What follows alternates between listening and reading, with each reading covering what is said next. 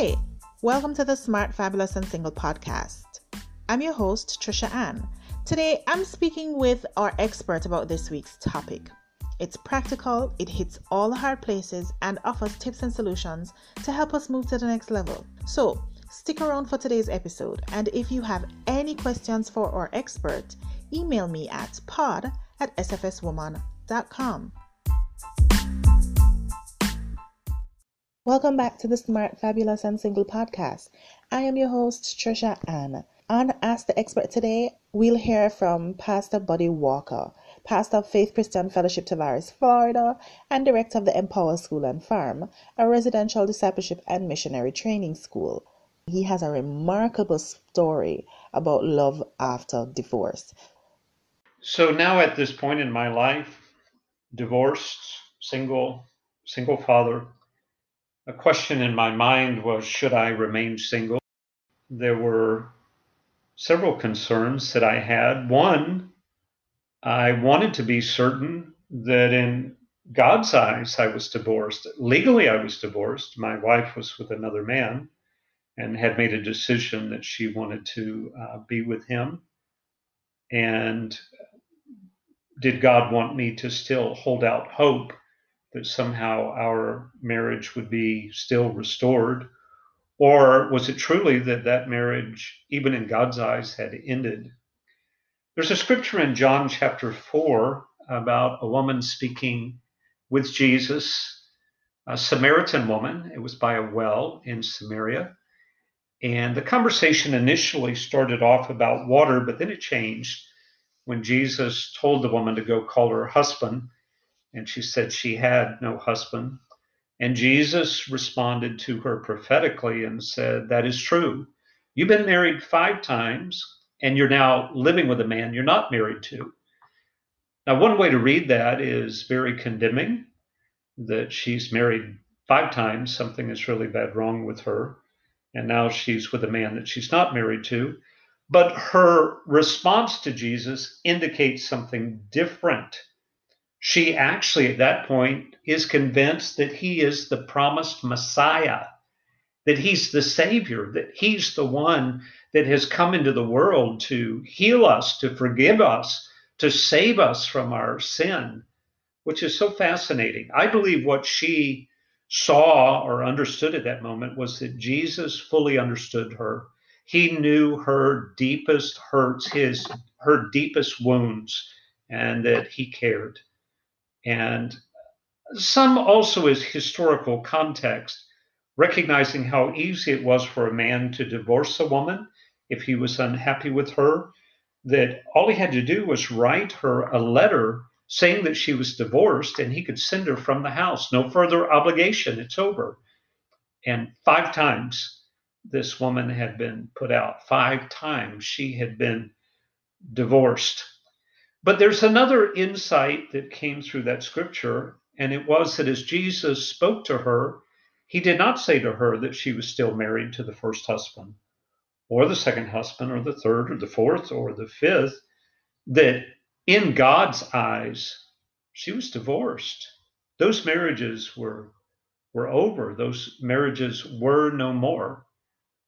And I honestly felt like there was a release in my heart that I was no longer married, that the marriage, even in God's eyes, was done.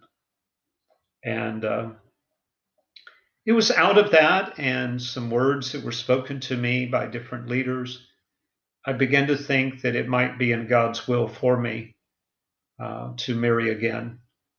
A big question at that point I had was, how can I serve God best? Do I serve him best by remaining single?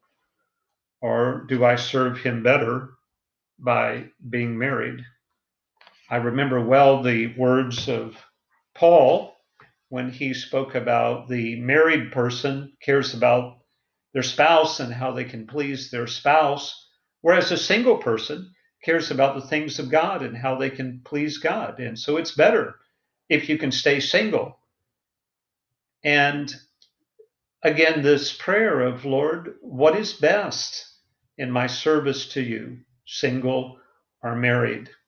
In the book of Genesis, when God had created the world, had created all of the animals, and had created Adam, and then God himself said, it's not good for man to be alone. I will make a help that is adequate, a help that is exactly what's needed for man. And he created Eve. In the past, I always saw that scripture as the need that Adam had to do with his loneliness, had to do with his need for intimacy or physical affection. But I began to recognize there's something deeper here, and it's God's destiny, and it's God's calling, and God's purpose in each one of our lives. And when he said it's not good for man to be alone, he was actually referring to something more than just loneliness or a need for affection, that he was talking about inner life growth. He was talking also about wholeness and this kind of covenant relationship that allows us to open the doors of our life to another person in a way where they can speak to the deep things of our heart that helps us to grow into who God is calling us to be. Now, it's true, there's some people who have a gift that they're fine being alone. But I believe that's a revelation from God, of God showing that person, I have a way of bringing you to spiritual maturity and to wholeness that does not necessitate a marriage relationship. But for the majority of us, God does something in us through marriage. And I began to recognize in my life, being who God has called me to be, I believe it's better that I be married. Now, there were big questions in my mind. How would I meet someone? I was a very busy person, pastoring a church and taking care of children. How would I even try to go someplace to meet someone? Of course, there were eligible ladies in my congregation, but I really felt like it would not be a good thing for me to date anyone that I was pastoring. It seemed like that would be a conflict of interest. Am I your pastor or am I your boyfriend? And then how would that affect other relationships within the church? So I made up my mind. I'm going to pastor people, and then if I'm going to meet someone, it's going to have to be someone that I'm not pastoring.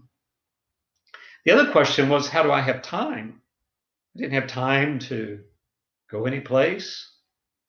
And so I decided I would look online. And this has been over 20 years ago now.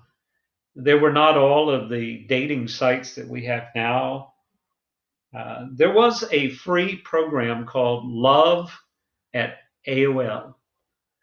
And it was a place that you could sign up for. You could put a profile, a listing, and then there was a search engine, and you could put in what you were looking for, like age group and location and specific interest. And I decided to do a search.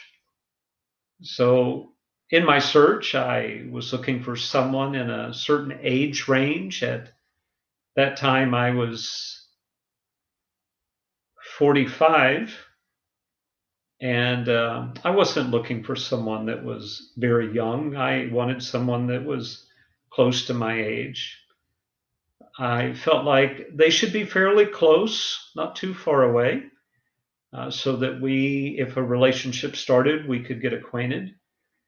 And most important, I wanted them to be a Christian. So I put those into the search engine, and there were different profiles that popped up. Interesting thing I noticed about the different profiles, I believe some definitely met the criteria of being a Christian. There were others who professed to be Christian, but I recognize the kind of activities that they enjoyed. That would not fit my Christian commitment. There was one profile, though, that came up that really interested me. There was a picture of the lady. She was a beautiful lady. And I saw something in her eyes. I believe what I saw in her eyes was mercy and compassion that probably she had learned through her own pain, her own sorrow, her own brokenness. She was a nurse involved in a medical career. She lived about 45 minutes from my home. She was the mother of two children, young children, had also gone through a divorce. But what was in the profile that most caught my eye was that she said she was looking for a biblically correct man. And I kind of chuckled when I read it. I thought, who would write something like that? Who would list that in their profile? Who is this person? And so I decided to write her. I sent her an email.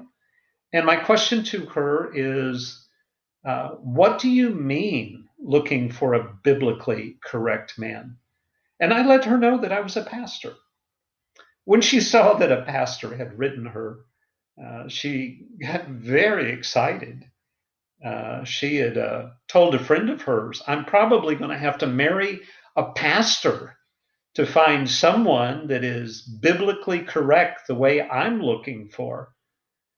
And so she wrote me back and she told me that she had totally committed her life to Christ and that she was at a stage in her life that was very important and that she was not interested in starting a relationship with someone who professed to be a Christian and yet wanted to live worldly. I loved her answer, and we began to write to each other. So I had someone that was helping me to review the emails, and because I wanted someone else seeing what I was seeing, hearing what I was hearing, giving some input, helping me think of some of the questions I wanted to ask. And who I chose for that task was my mom.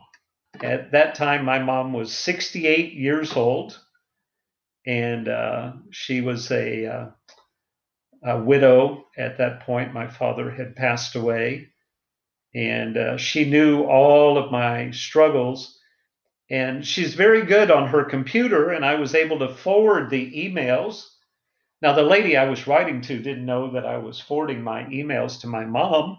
Also knew that she was a praying woman and very wise. And hey, mom, what do you think about this? What do you think about how she responded to this question? Do you think of any other questions that I might should ask her? Interesting for a 45-year-old man to involve his 68-year-old mom and helping him think through the starting of a relationship. After a period of time of writing each other, we decided we wanted to meet in person. And we set up to have lunch together. And I had told her it had been a long time since I had dated anyone. And if we could just kind of do the lunch and see how it went. And then if the lunch went well, maybe we could extend our time together and we could go to a Christian bookstore and we could talk about some of the Christian books that she was reading and books I was reading and share some about our spiritual growth. And then if that went well, we could make a decision because there was a good movie playing nearby and that we would go see this movie together. Well, it went well. The lunch went well. And the time at the Christian bookstore went well. And so we went out to the movie together. And so this was actually about a 7 or 8 hour long date. And she was very happy, and I was very happy. And so then we set up another date. We continued writing each other. And we had been seeing each other for about 2 weeks. And definitely there was an interest in proceeding with the relationship. And I felt like I needed to get some other counsel in the mix. And I really value pastoral counsel. I wanted to be certain I was not rebounding, nor that she was rebounding. And there was a pastors' conference coming up that I went to every year in North Carolina, and pastors that had known me for many years, and they knew very well what I had gone through. Some of them were pastors that had encouraged me to remarry, and so I invited her to go to that conference. My mom went. Quite a few people from the church I pastor went. I set it up for her to stay in a room with some of the ladies from my church. Oh my goodness. I don't think she even realized what I was doing, that I had my radar. People that knew me were praying for me, interceding for me, both from my church and also other pastors. And so she shared a room with some of the ladies from my church, and they got to know her. And then I actually set up meetings for she and I to talk with some of the pastors. And then she had to fly back home to go back to work. I stayed on at the pastors' conference. And then I asked for a meeting with three of the lead pastors. And we sat down together. And they immediately said to me, when your friend came, we knew why she was here. And we began praying. And then we spent time talking with her. The first thing we want to say to you is what they said is we believe she really is a Christian, that she truly has committed her life to Christ, that she is very sincere. And we don't sense any warnings as far as you proceeding in development of the relationship. And then the next thing they said, as you proceed in this relationship, we want to help you.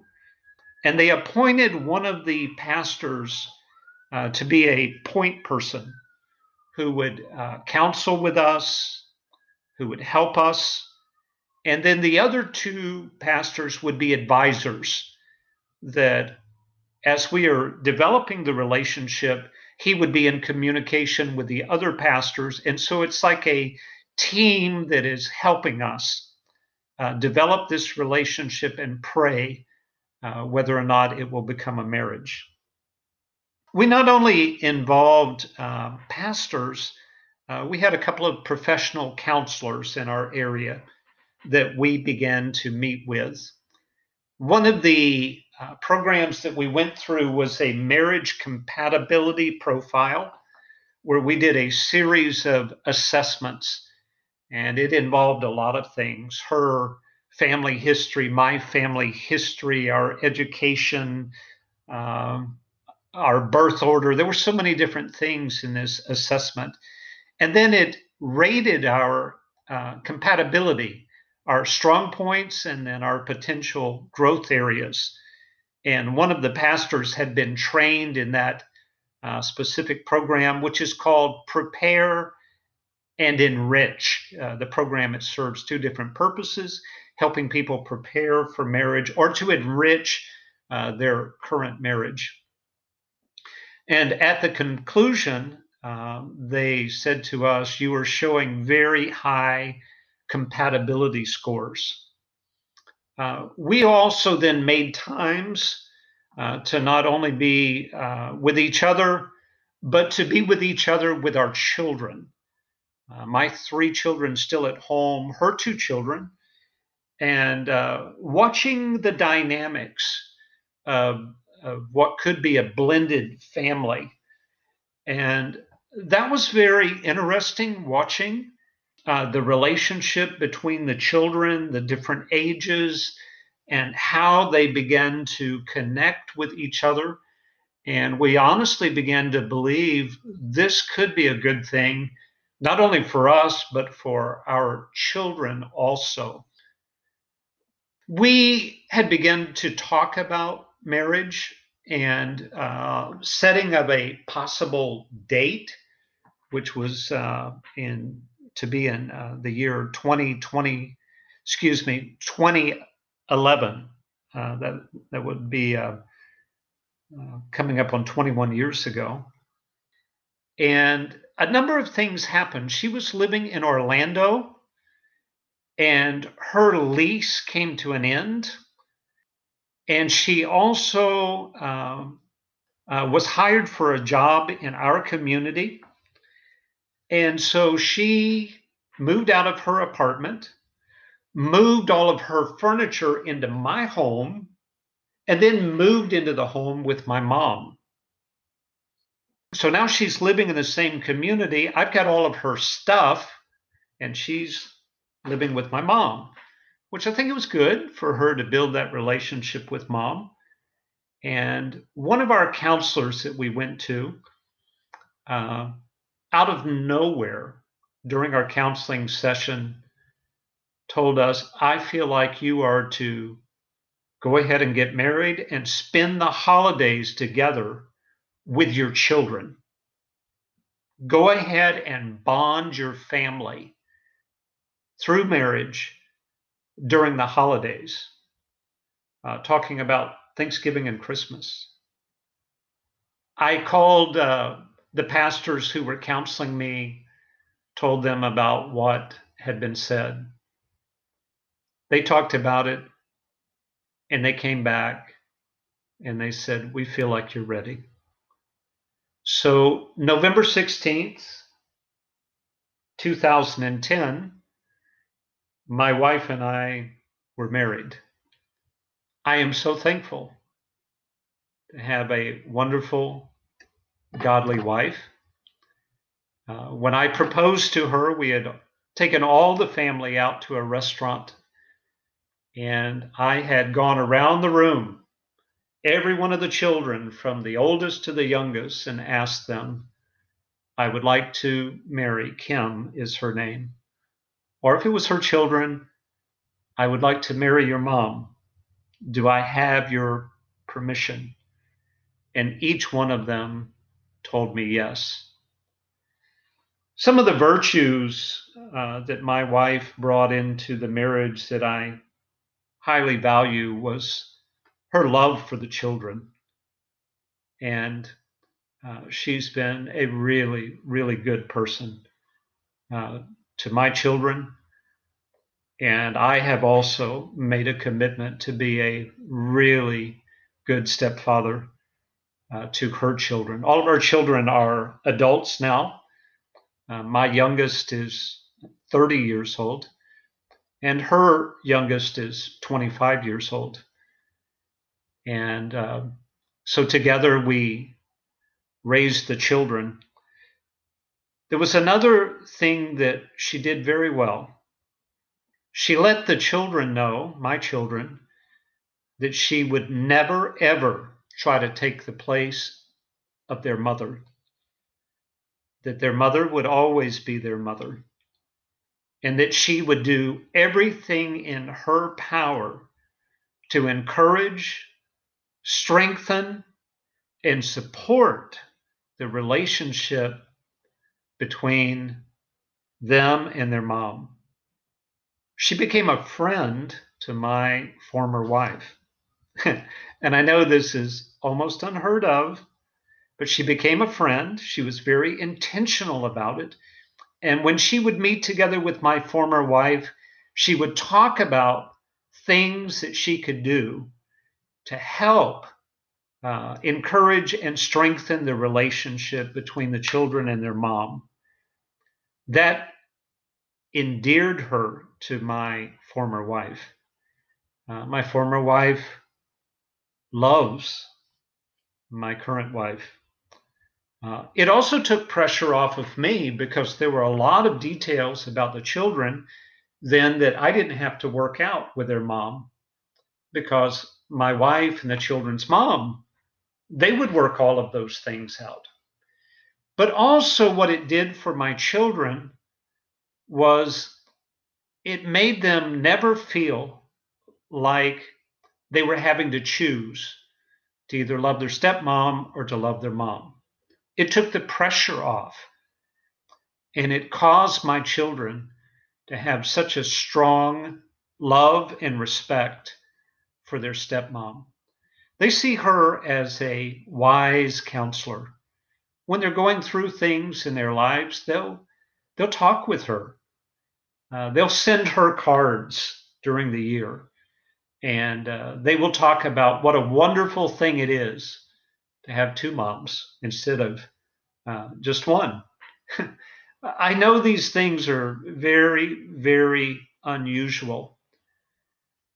Some of it has come out of a understanding that I could not reverse what had occurred. I could not reverse the breakup of the marriage, but I could look for God to bring something good out of what was meant for destruction.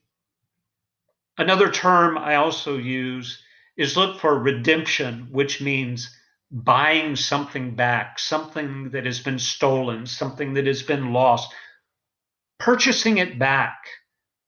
And so, what the enemy had stolen, what the enemy had sought to destroy, through God's redemptive work, to be able to see that turned around for good, to be able to see that turn towards something that is redemptive. And so at this point, my children have a very, very strong relationship, both with their mom and with their stepmom. Their mother has become a very, very committed grandmother. She is continually present to help the children with the grandchildren. She is very sacrificial. She is very tender towards the grandchildren. I think some of it might be motivated by the awareness that she lost some of that privilege of being with the children when they were growing up. And she has made a commitment that she's not going to let that slip by with the grandchildren. She talks to the grandchildren about her faith in God. I believe that she has found a place of knowing that God has forgiven her. There is not hostility, there is not animosity. My children are doing well in their marriages. I think maybe one good thing that came out of this is their level of commitment to their marriages. They do not ever want to go through a breakup of a marriage. They don't want their children to ever go through that.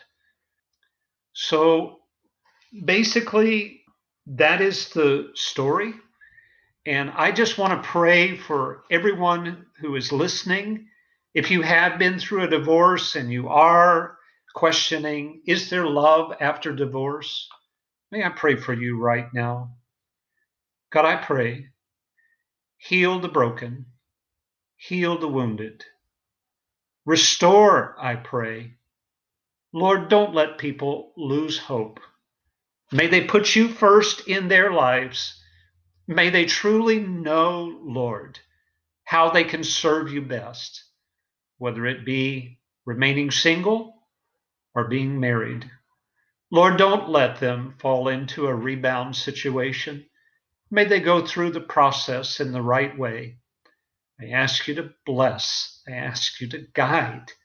And I thank you, Lord, for what you've done in my life and continue to do. And I pray this sharing of my life may be a source of encouragement and help to someone. Sister Tricia Ann, I want to thank you again for the opportunity to share this story, and may God bless you in the work that you are doing. It is deeply appreciated.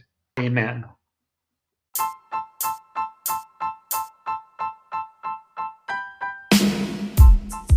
Thank you for listening to Smart, Fabulous, and Single. If you loved it, please download, subscribe, rate, and share it.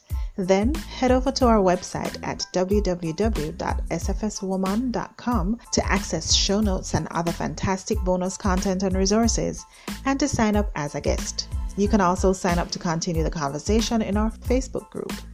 If you want to share topic ideas, email me at pod@sfswoman.com. Okay, so thanks again, and don't forget to join me for new episodes Mondays to Fridays. You can also connect with me on FB and IG at Smart, Fabulous, and Single. And remember, what you have on the inside of you is far greater than your circumstances, weaknesses, and fears. So you already have everything you need to live life successfully.